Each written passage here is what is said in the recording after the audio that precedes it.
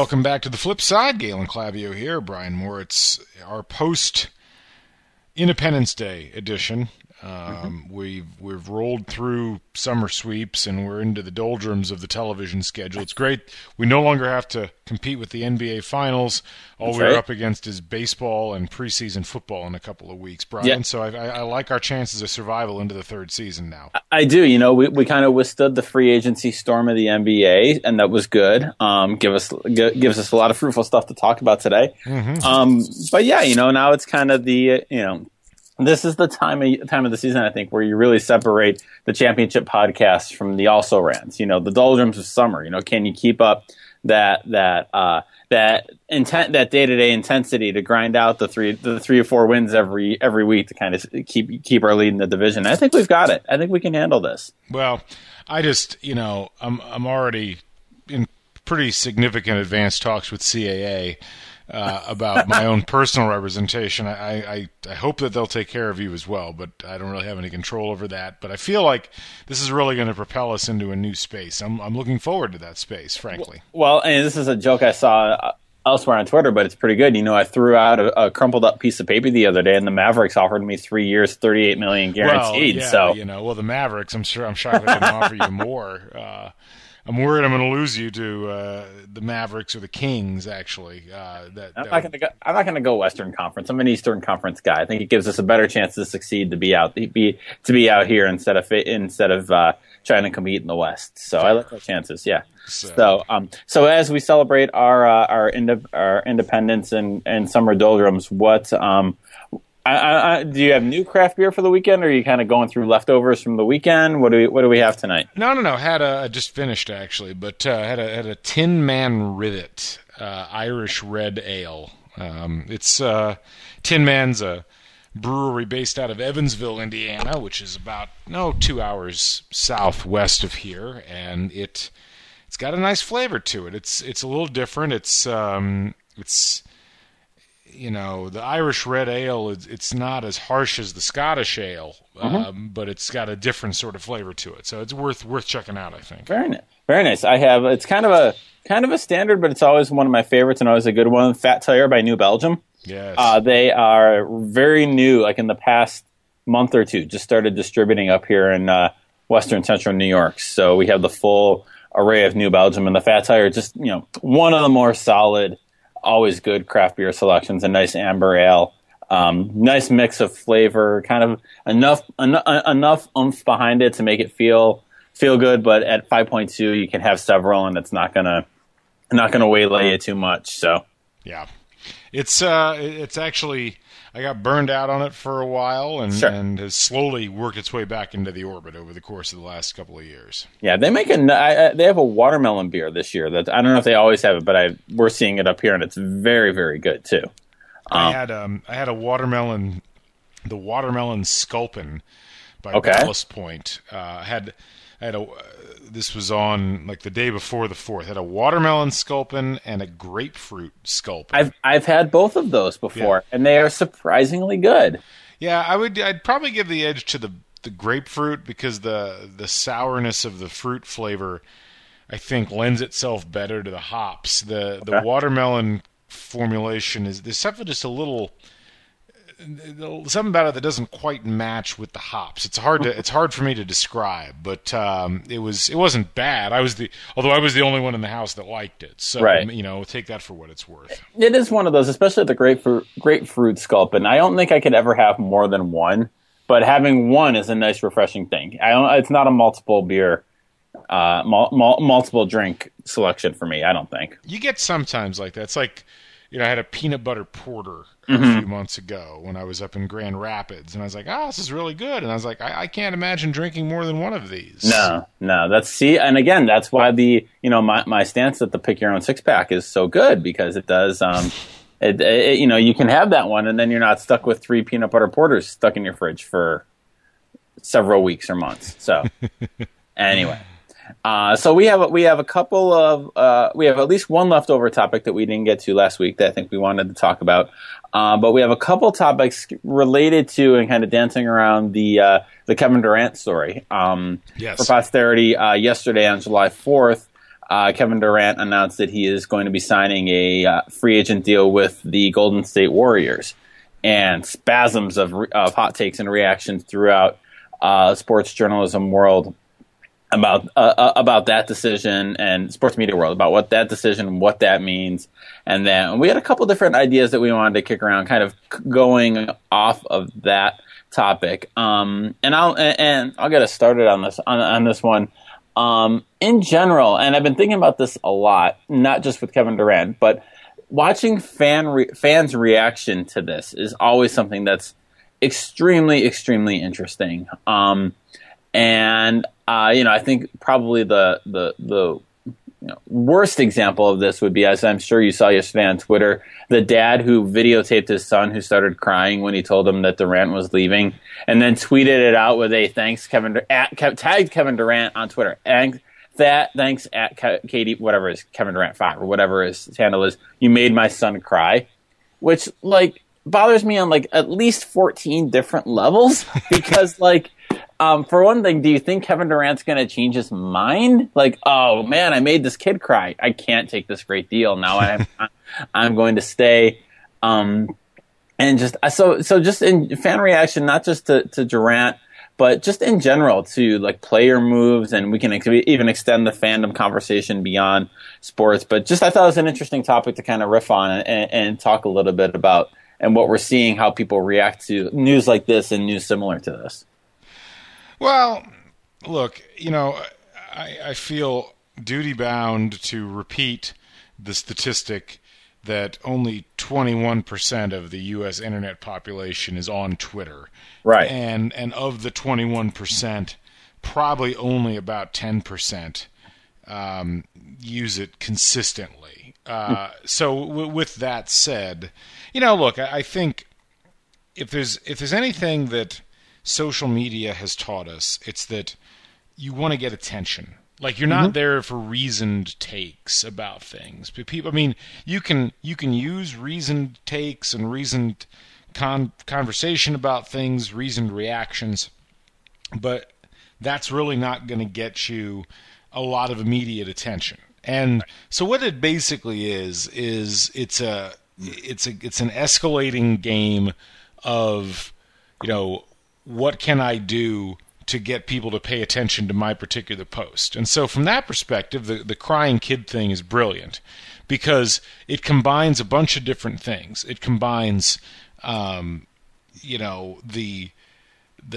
weird outrage that surrounded the KD announcement with, this sort of trotted upon public approach that we see now more and more on social media. We saw this with Cleveland in the very early stages when, right after the decision. That was really the thing about the LeBron thing. It wasn't that he chose Miami. It was that he stomped on the hearts of all of these Cleveland fans. Right. And then you've got, kids gain attention, and so conceptually, the idea was sound. The way it was executed just made the guy look like an absolute tool. And that's it's interesting because the internet outrage machine's response was swift and unyielding. And it is kind of the cool thing sometimes about these sorts of situations is that you'll get people who will do something that gains a lot of attention, and then the fire hose gets to turn back around onto them, and they end up, getting washed down the sewer. Right. And that's kind of, and this guy deserved it, and it is informative, I think, or should be informative for people to see that, so that maybe next time they're like, I probably shouldn't do that. I probably should not videotape my kid in a moment of agony, and then put it up for the world to see so that I can get retweets on Twitter. The thing is, though, I don't think that that's the lesson that people are going to take out of that. No. People are going to only take the idea that, hey, this guy got a lot of attention because of what he did with his kid. And frankly, I do think that I feel a little bit bad for the guy because everybody gets outraged as hell over that. And yet, when Jimmy Kimmel encourages parents to videotape their kids like not getting what they want for Christmas and Right. crying as a result of it, and then puts that on network television, the same people that are killing this dude are like yucking it up about that and being like, wow, that's hilarious. I mean, there's a real disconnect there. And so on the one hand, I think the guy is a tool. On the other hand, I think the people that have decided that he's like the worst person on the internet are kind of tools as well, because they're not expressing that same sort of outrage when a famous person does it or tells other people to do it. All right. Yeah. I mean, I guess there's that weird kind of that weird dichotomy of it, like you were saying, like when Jimmy Kimmel says to do it, hey, it's funny, but when we discovered this guy doing it on his own, I mean, you're right. It's icky. It was awful to watch. I didn't like watching it. I've been thinking a lot about fandom and about this story and other fandoms. And one of the other fandom that I'm hugely a part of around the band, the Avett Brothers. They have a new album out. We're going to see them a few times this week. And now this is nothing new for a band that's been around a while and kind of has had an evolution of their sound. But the new album that they have, Rick Rubin has produced it. He's produced their last 4 albums, I think. Mm-hmm. And as you know, Rick Rubin, very influential producer, very I want to say heavy-handed is not the right word, but he's not the guy he's not a Steve Albini type where he just set up mics in a room and lets a band play and records them and he goes. Like, he's very involved in the process. And so when this album comes out, there's and apparently this has been the case in all Rick Rubin albums with the band, that there's the old school kind of diehard longtime fans hate it and hate the influence. Like on this album, like there's a 9 Inch song that almost sounds like a 9 Inch Nails song. There's a lot of production. It's a lot more. There's a lot more electronic. There's a lot more different instruments than just guitar, banjo, bass, whatever.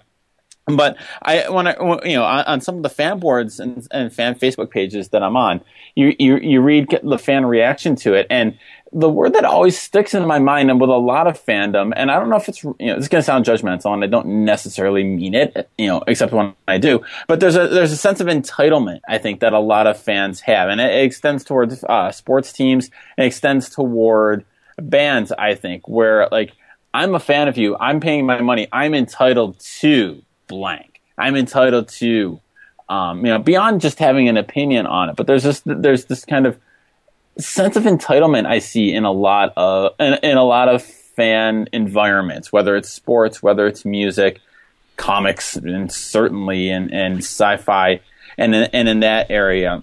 And I don't know. It's just something I've noticed, and it's just something I've seen, and I don't. I'm not one of those people who blames Twitter or blames Facebook or blames social media. I think if anything else, it either gives a voice to it or amplifies it, or gives people who would normally just complain to their friends about it a chance to complain about it publicly, and then it looks louder than that. But it's just something I've noticed, and thinking about fandom and fan culture and what it means to kind of be a fan of a team or a band or something like that. It's just something I've noticed lately, and I don't know if I'm just paying attention to it more.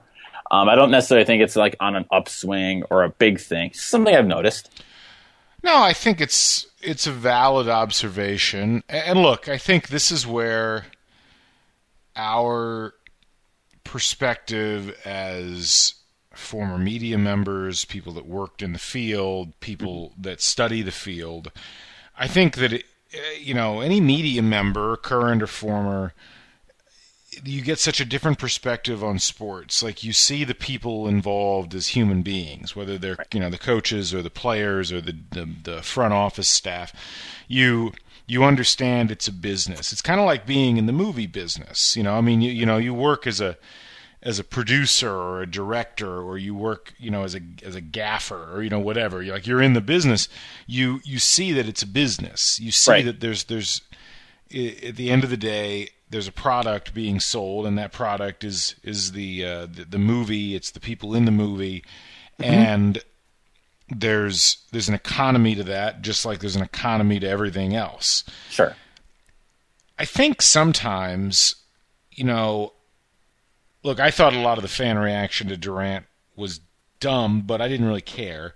I was much more irritated about the media reaction to Durant because, look. Which we can talk about. I think that's a good segue into that area. Fans, media love to act haughty on social media and chastise fans for, not thinking about things logically or feeling entitled, to use the word you used earlier. And you know what? I think we're expecting a higher plane of consciousness for people in sports or in music than maybe we should. Okay. At the end of the day, the average sports fan doesn't really care about the athlete, most athletes, as human beings. They don't really care that it's a logical business decision for them to put themselves in a situation where they've signed up for, a new contract with a team that gives them a better chance of winning, or maybe they're just tired of their current situation.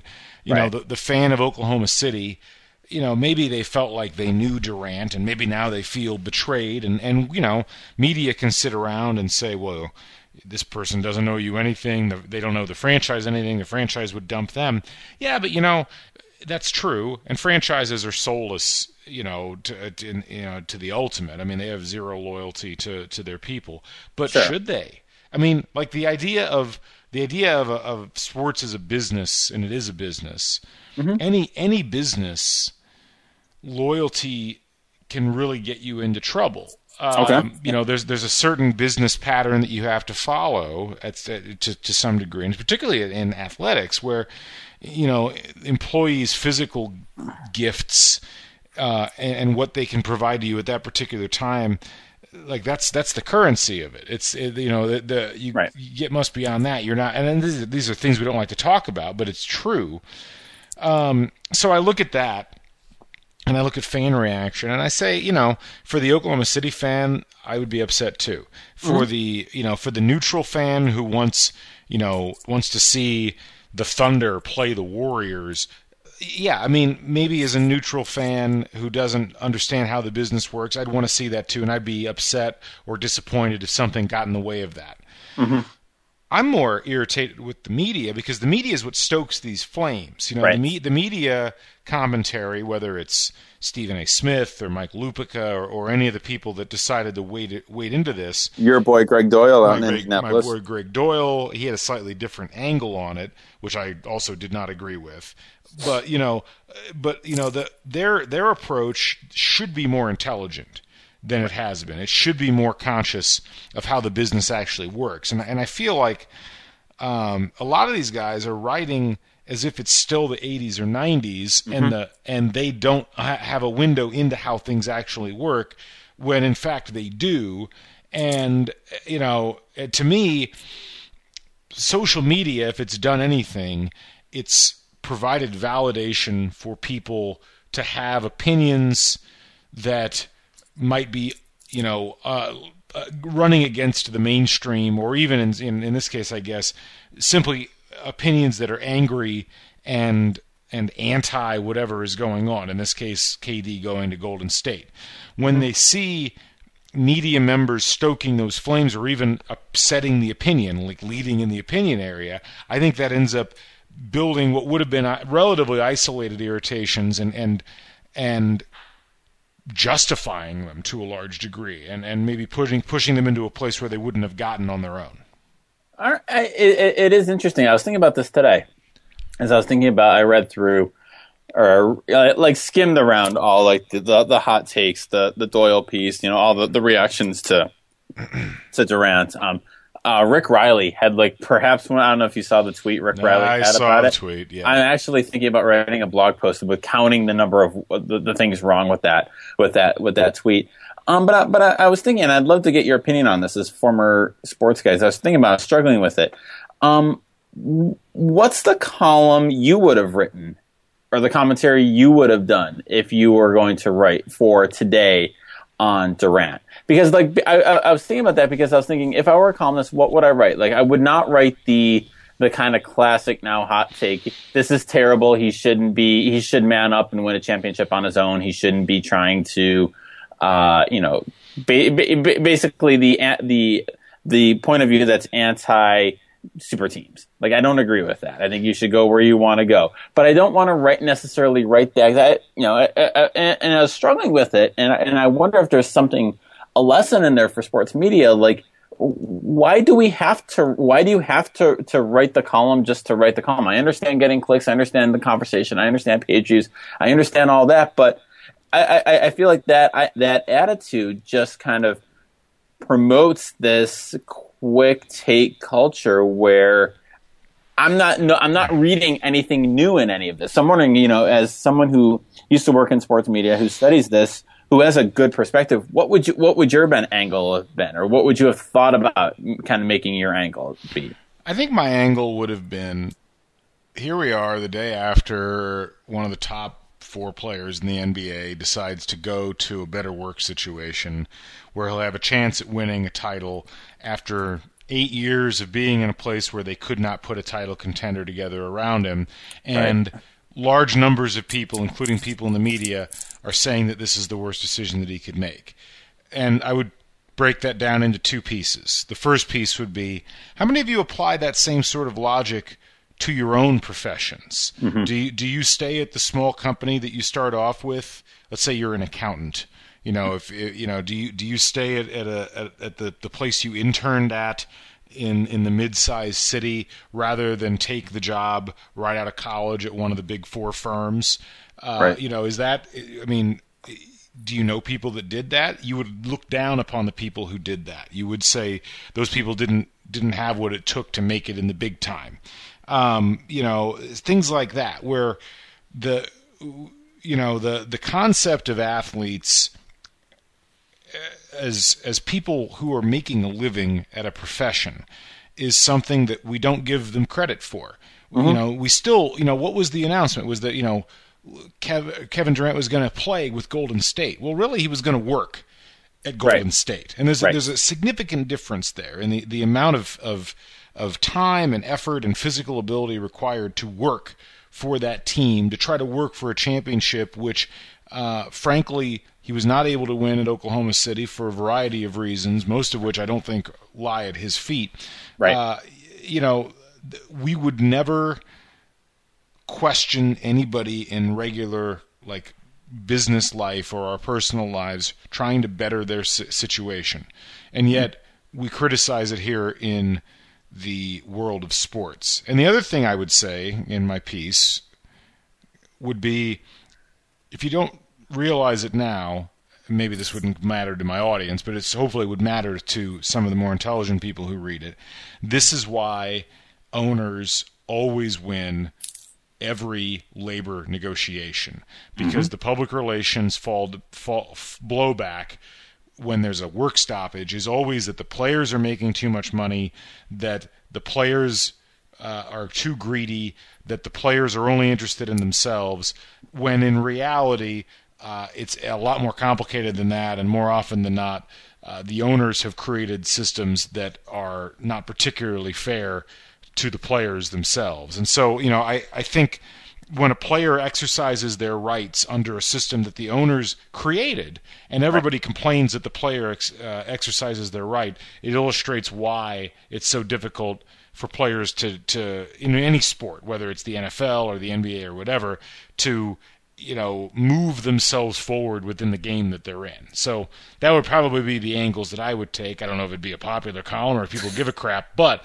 I think those are the sorts of things that need to be said. Would those resonate with people? No. And I think what you said at the beginning was accurate. You asked, well, why do people feel the need to go this direction? And you said, well, I understand hot takes and clicks and all that, but that's the only reason that they do it, I think. I have a hard time believing that people in sports media who study this stuff for a living, or are supposed to, would really be able to write a lot of the contrarian bullshit that I read in some of the columns over the course of the last 24 hours without at least in some way, shape, or form, trying to put a face on in order to garner attention. Maybe there's some people who firmly believe what they're saying. that's kind of questionable in and of itself to me, because I wonder exactly, what is their intellectual perspective about the game at that point. I often wonder that too, and I wonder like the like one thing I actually very much dislike in the idea of a columnist, and I don't care whether you're contrarian or not, but it's the love me, hate me, you're going to have a reaction to what I read. You're going to react, and that's like the point of the Dan Shaughnessy phenomenon. The Shaughnessy phenomenon, right? The at least you're reacting to me, and my job is to provoke and to have a strong opinion. And I always had a problem with that. It's probably why I didn't succeed as a columnist, because there are times when I don't have a strong opinion, and I feel like faking a strong opinion it doesn't really serve anybody's purpose. And a lot of these opinion pieces about Durant specifically, they just feel so rote, so paint by numbers. They feel like they're really, this is the easy column that I can write that's going to get a lot of reaction, that's going to get people mad one way or the other. But that's my job as a columnist, is to create a reaction among people. And I don't think that's a good description for a columnist. I think a good description for a columnist is somebody who kind of, this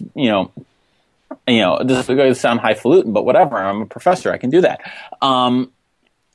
It's someone who speaks the truth to people, whether it's, popular or not. And I feel like, there's an ability here to say, players have all, owners, the game is always rigged for the owners. The owners are the house in sports. They always win. And, one thing that I have found intriguing about this, and I thought this back when LeBron had the decision way back in 2000 and whatever, was that in a way you could spin this and frame this as not an incredibly selfish act by Durant, which is the way it's being kind of, one of the driving narratives of this is that he doesn't want the pressure of winning on his own. He's being selfish and going to another team where it's ready made and he can just step in. And I feel like in another world or another frame, you could say that, well, all of a sudden he doesn't care about being one of the NBA top scorers. He's not going to average what he's been averaging at Golden State. He's going to score less. His stats are going to suffer, but he's doing that to win, which is the stated goal we have in sports, right? We're always like, winning is the only thing that matters. Getting championships is the only thing that matters. And in a way, you could frame this decision and LeBron's decision is, I'm taking less individual glory to be a part of a better team and to help lead a better team and be a part of a better team and win there. And it's amazing how in the sports, the media narrative kind of shifted that to,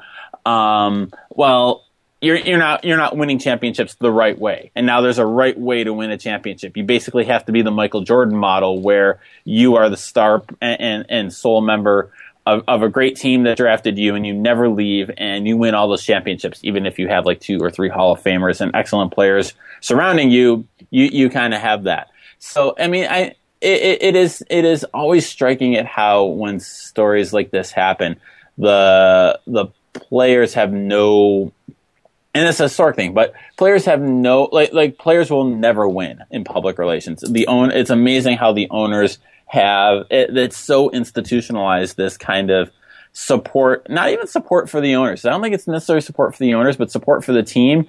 And as such almost hatred of the players in these regards. It's really, it's one of those things that I feel like is starting to shift a little bit, but not widespread.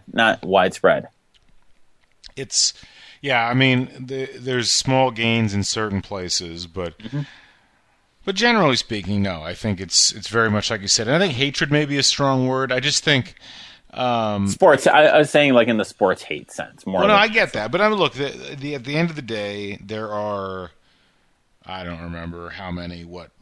There's 500 NBA players in a given year. There's 30 NBA owners. There's there's a couple thousand NFL players. There's 32 NFL owners. It's much easier to consolidate and have on one message 32 people than a couple of thousand.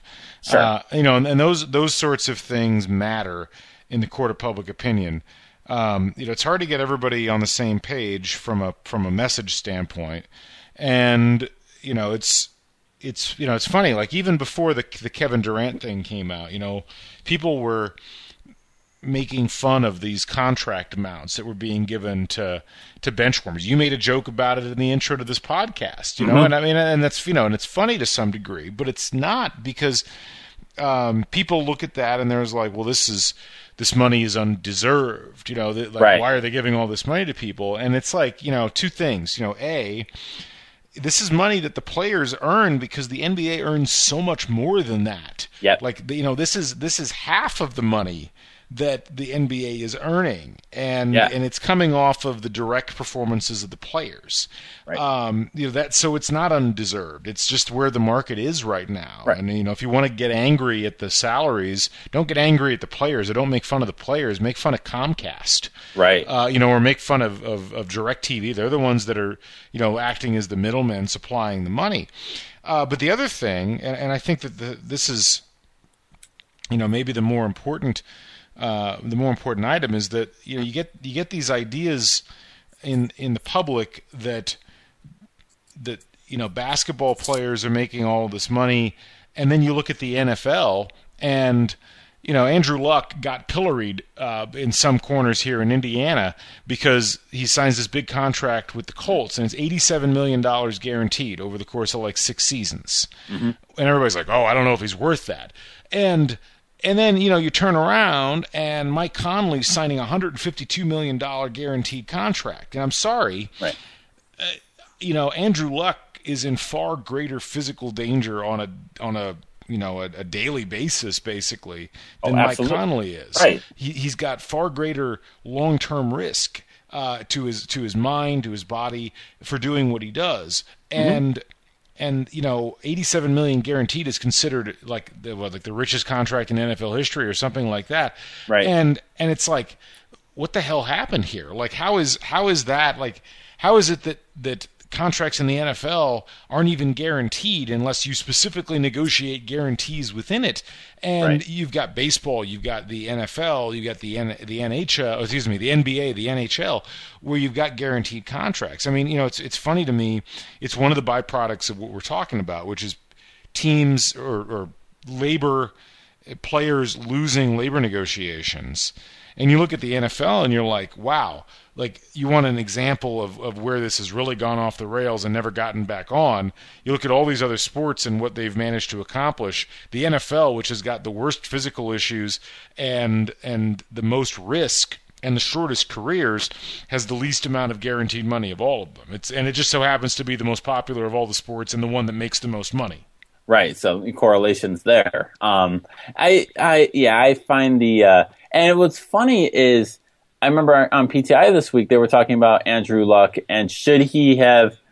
What was it that he could have gotten more money, but he took less, or did he not give back? He took less money than he could have gotten. Is that right? I'm trying to remember. I don't know. You know what? I didn't even pay attention to that part of the debate, to be honest with you. But it's such indicative, I think, of, you know, the culture that's built around sports, and the culture that's built around, you know, this weird way, and media is a big prime example of this, I think, of trying to do things the right way. Like, there's a proper way to do it. Like, you need to get you want to get paid and you want to get money, but if you take a lot of money and hurt your team, then you're a greedy player. But if you don't get, but it's this weird have your cake and eat it too situation. I think we hold athletes to, where we want them to kind of be these self-sacrificing, you know, do anything we want to win.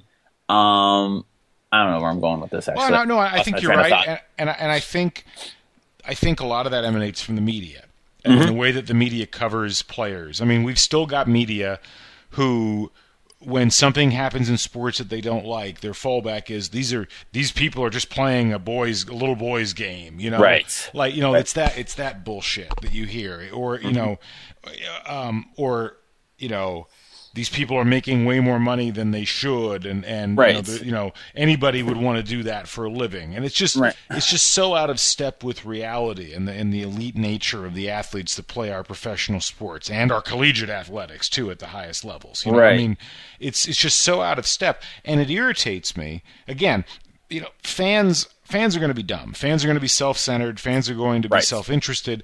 Some are going to educate themselves, but very few will if they're not given any information with which they can educate themselves. And that's the thing that irritates me the most. It's like with these sorts of, hot take columns, whether it's about Kevin Durant going to a better work situation and taking less money to do it, by the way. Right. Or whether it's Andrew Luck getting paid too much money despite the fact he's one of the top 6 quarterbacks in the league. Right. And he's had zero roster help and zero line protection over basically the first few years of his career. When media write those sorts of things, it just reinforces these stupid stereotypes that the media established in the first place because media were acting as mouthpieces for ownership for many years. These are the things that matter. And I get really irritated when they happen again and again because no one really seems to care. Right. It's funny, for a lot of years, I remember back in like the late 90s, early 2000s, when Dan Le Batard first became a kind of a presence on ESPN.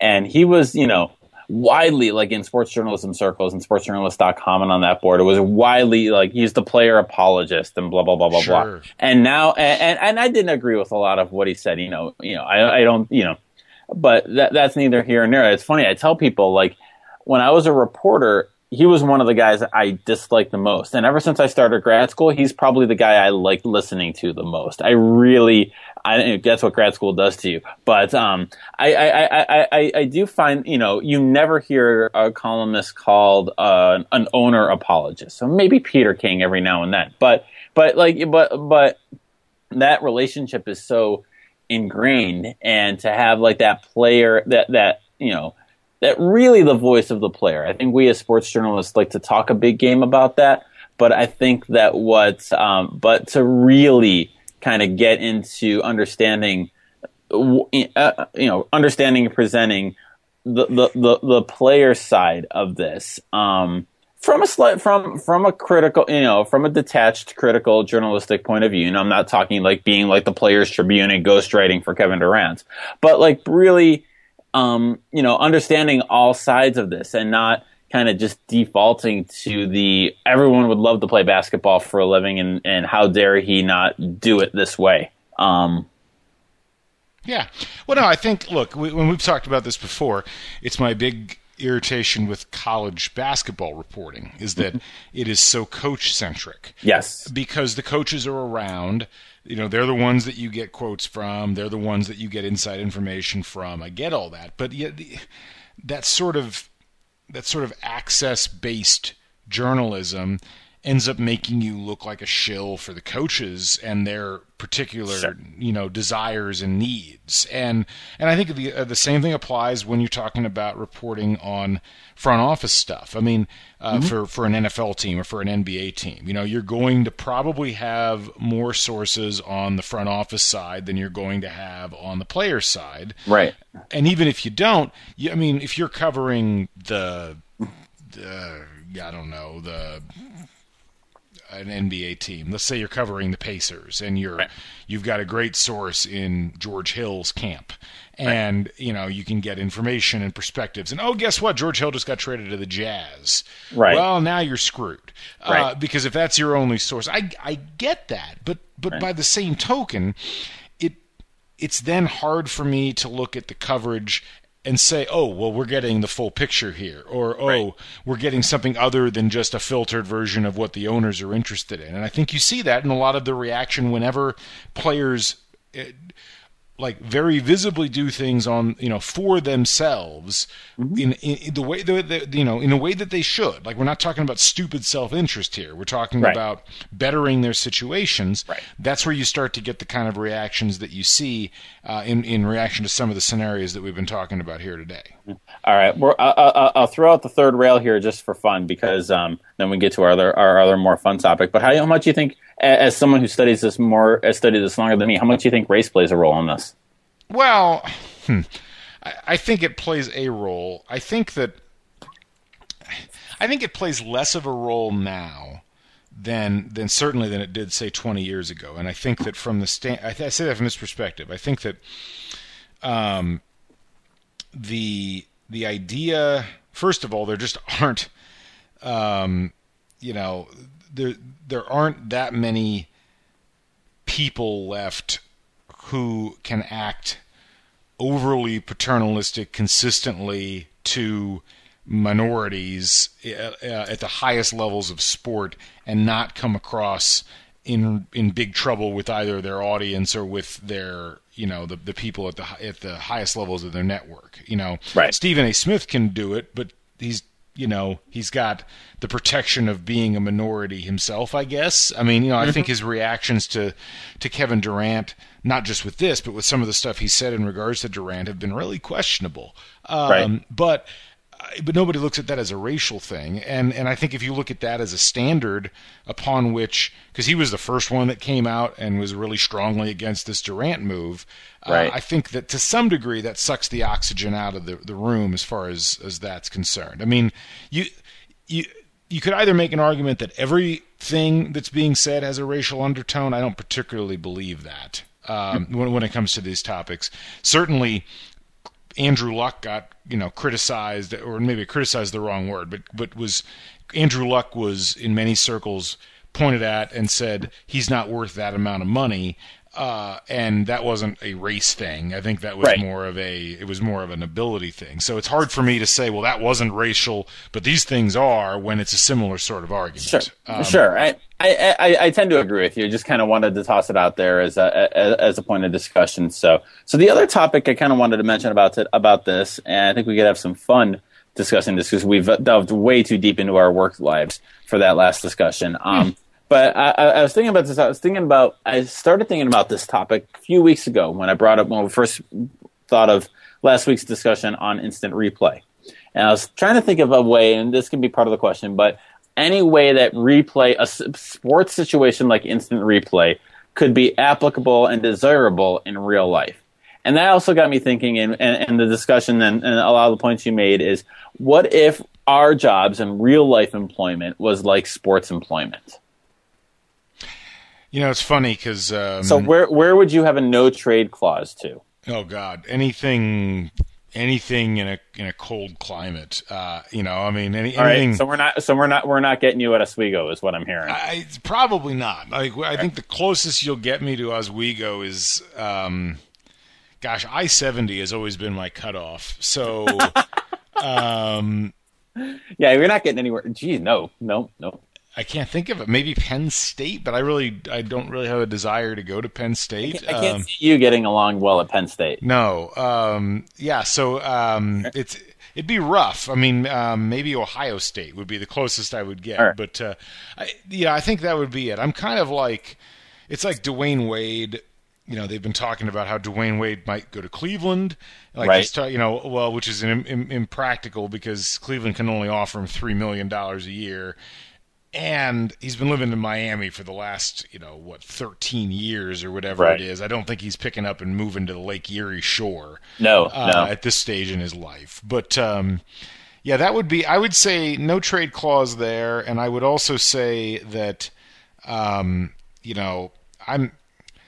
know. I would say I'm probably, I wouldn't mind joining a super team as kind of a veteran at this point. Right, but I'm worried that, as a guy who's eligible for the veteran max at this point or close to it, right?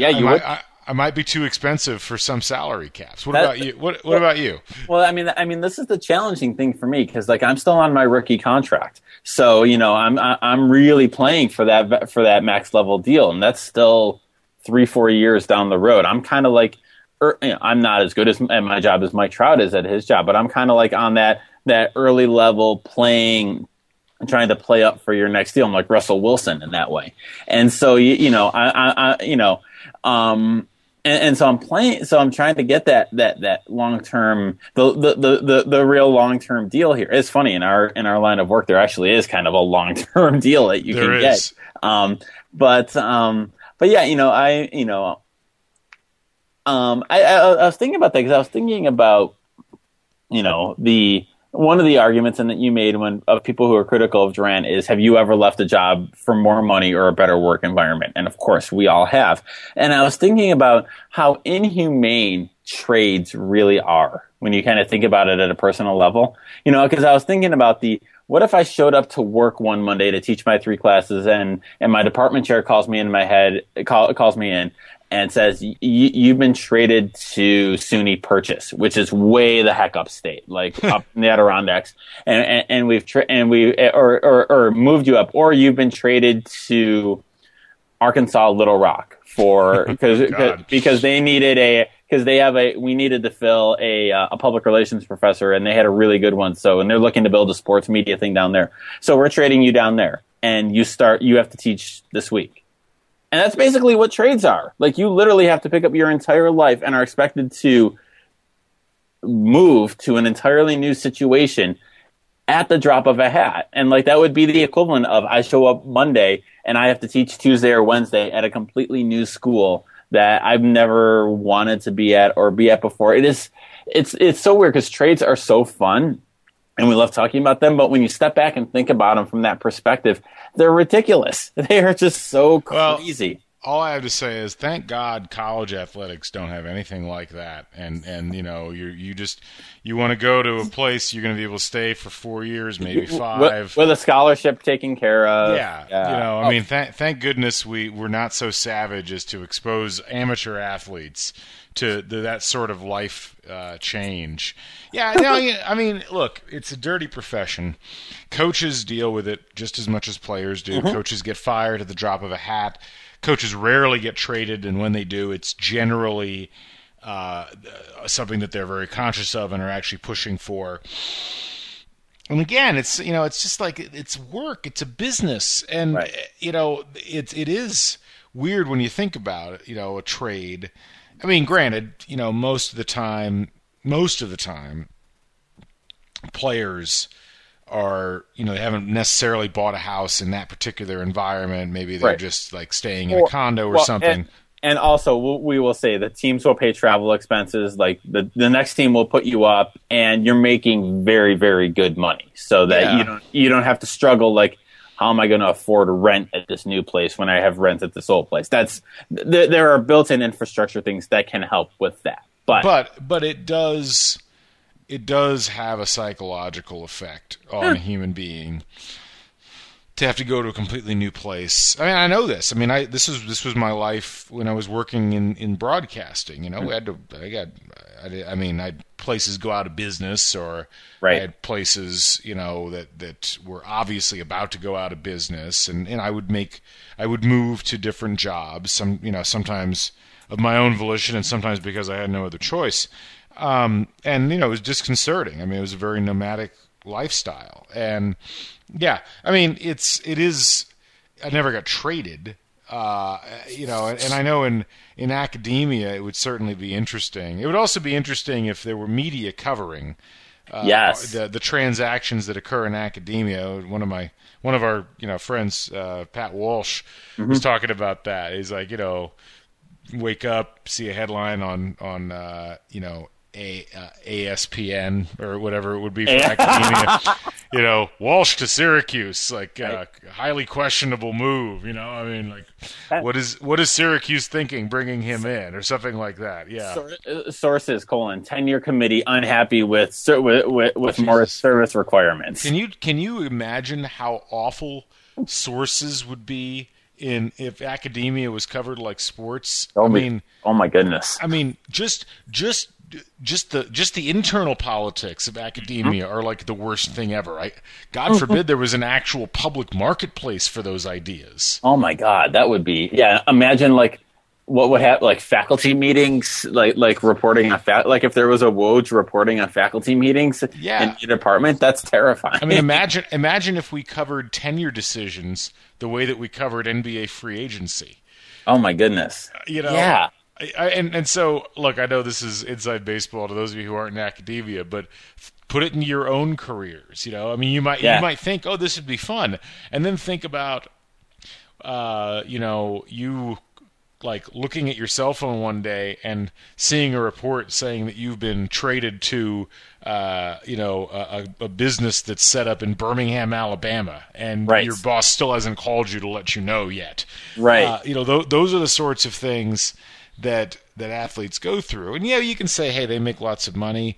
They should be accepting of whatever. Well, they are, but it doesn't necessarily make it any easier from a psychological perspective. Right. And the thought that careers are super short too. Like you're only going to get, what's the great stat that's always repeated. The average career is like less than 3 years or something like that. For the NFL, yeah. For the NFL, yeah, it's like less than 3 years. So, okay, here's a question for you. Let's take contract money out of the arrangement because obviously we'd like to get paid like pro athletes. What about the pro athlete job experience would you like to be replicated in the work world? Well, I think the constant fear of being replaced by somebody who's 5 years younger and will work for a lot less money. I'd love to see that replicate. No, I'm kidding. I was completely joking about that. I think. Goodness. I think the thing I'd like the most is if everything had an audience that you did. Okay. Because I think that, the ability to perform in front of people, even if it's something like, writing up an, accounting, like doing an Excel spreadsheet or writing a paper or cleaning carpets or whatever it happens to be. Having an audience would be interesting. Outside of that, I mean, it's like any other job. I mean, I think that I will certainly say I don't want to see the travel in everyday life because I've done that life before and it sucks. Awful. It's like the worst thing in the world. I mean, it's incredibly disconcerting. I don't know. What do you think? I would love the clubhouse spread to be replicated at work. So that there's daily like food provided, like good quality, like decent food. That would be great.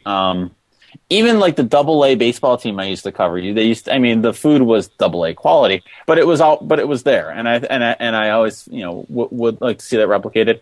I know we can't claim salary, but I've always been jealous of meal money. Of the per diem. Per diem? Yeah. I don't think that you really should be jealous of it. Okay, big league level per diem. Because I know minor league level is like, what, $25 a day or something like that? $25 a day. But even that,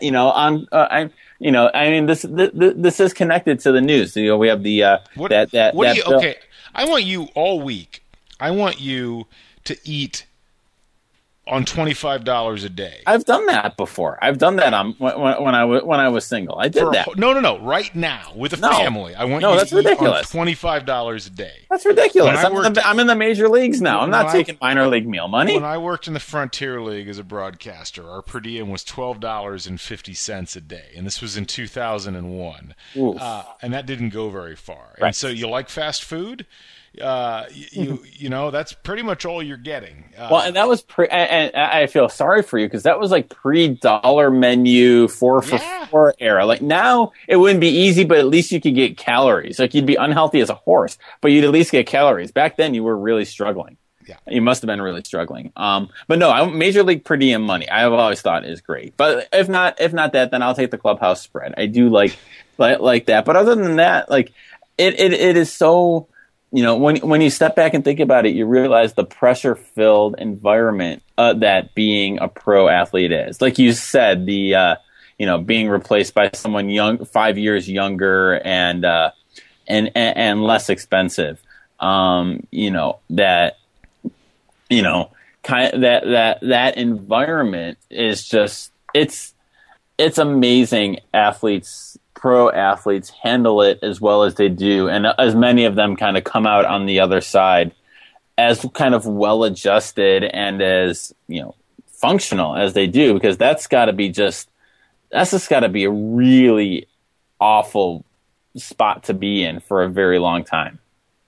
Yeah, I mean, I think awful. I don't know if awful is the right word, but it's got to be just such a challenge because it is. It's like every day.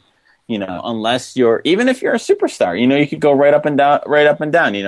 You're the guy in AA who's sweating it out because you're making $2,000 a month and $12 a day in meal money and trying to get up to the big leagues. And then AAA, you're trying to make it just enough to get on the next perch. And then beyond that, you're in the big leagues trying to catch on. You're a mid-level guy trying to get to the all-star contract. You're the all-star guy trying to get the big contract, and it just that pressure is just unyielding, and it really, I think, does take that special kind of psychological profile to make it. It's tough, and look, it's funny.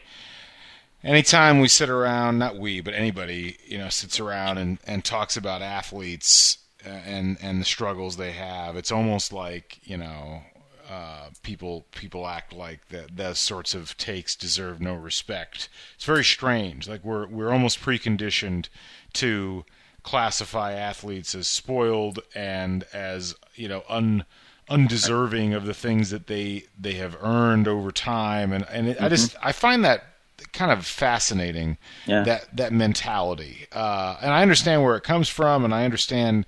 I don't agree with it, but I understand where it comes from, and I think it'd be fascinating to really delve deeply into that, like why there's that much of a divide in people's minds between, people that are earning a living who are very, very good, like the elite in the world, possibly the few people who are publicly elite in their field that we will ever see. I think, musicians and athletes may be the only two groups of people where we really see the elite of the elite on a truly public stage. Like, we don't see elite teachers, we don't see elite scientists. We don't. I mean, those people exist, but they're not front facing. They're not performant. They don't necessarily. There's no real performance to performative aspect of it. I thought about that. I remember thinking about that. When I worked in Binghamton at the newspaper, there was a Challenger event. The minor leagues of tennis came through every year. And I remember I covered early week one year. I think Andy Murray was there one of the years. I covered it when he was either just coming up or like was coming off an injury. And like Goran Ivanisevic was there. But I remember watching just like, a regular match between two guys on the Champions Tour, on the Challenger Tour. And these are like guys who cannot be have not made it on the pro level tour yet. So they are, they're playing a weekly tournament in Binghamton. So that's where they are in their careers. But I remember watching them and thinking, now I play tennis. I play tennis. I'm fair to passable as an average person. I can hold my own enough that I don't completely embarrass myself. I remember thinking, watching one kid, I forget his name. He had played at Kentucky. And I remember thinking, if I played him, he would be the best tennis player I've ever played against in my life, by far. He's the best tennis player everybody in his life knows. And he's out here as and I say this with no judgment, a nobody on a midweek challenger event in Binghamton. I'm fascinated with that gulf between me and that guy versus that guy and Roger Federer. And I remember, I know you're not a huge Sally Jenkins fan, but she had a piece on, did an interview on Pointer several years ago. I'm just combining all of your loves here. You're doing well. but it was a great point that she made, in her writing about athletes. She said the pro athlete you think of as the laziest, most dog of an athlete works harder than any regular person you've ever met in your life. And it's true. And it's just, to think of that gap and to think of the musicians and the athletes who make it look so effortless and easy. And, again, I'm going nowhere with this, but it is just amazing to kind of think about that environment that all these athletes have to live in. And, they want to go, and I think to kind of bring it full circle, to kind of criticize them for going to a better work environment or a different work environment or a work environment where they want to go to, where you're at a point in your career where you can say, I want to be here. And you know what? I don't have to tell you why. Right. I want to be where this is the place where I want to be. I'm basically indifferent toward Kevin Durant. I have no ill will toward him. I'm not a particular fan of him. Somewhat indifferent toward the Warriors, but I'm interested to see how the season turns out. I find it funny, all of the assumption that they're going to win like 80 games and roll to the finals. And I'm like, well, it hasn't actually happened yet. That is the one great thing about the sports world, is that, we don't know that that's going to happen. We think they're going to be pretty good. They're probably going to be pretty good, but you can't say that with 100% certainty that this is what's going to happen. So at the end of the day, it'd be great if we just had respect for the people who deserved it. And I feel like athletes who are elite get made fun of in spaces that they shouldn't. They get typecast in ways that they shouldn't. And a lot of times it's being done by media members who frankly should know better, because if we treated media members that way, right. When Deadspin started treating media members that way, media members freaked out. Right. They freaked out about about the way that they were treated in public spaces. And again, I don't expect fans to get it. I do expect media members to get it. Right. That's good. So anyway, on that note, we need to stop. Yes, we do. But anyway, good job, good effort, and I don't know whether to take that well or not. We're going to take our talents to a 6-day break here. We'll be back Monday and next week. Wish me luck. The baby girl is starting swim lessons this week. Oh, very nice. Good luck. Keep me in your thoughts. She'll do great. She'll do awesome. That's so much fun when they do their first one. So yeah, absolutely. Anyway, for Brian, I'm Galen. Thanks for joining us here. We will catch up with you folks on the flip side next week. So long, everybody. Bye.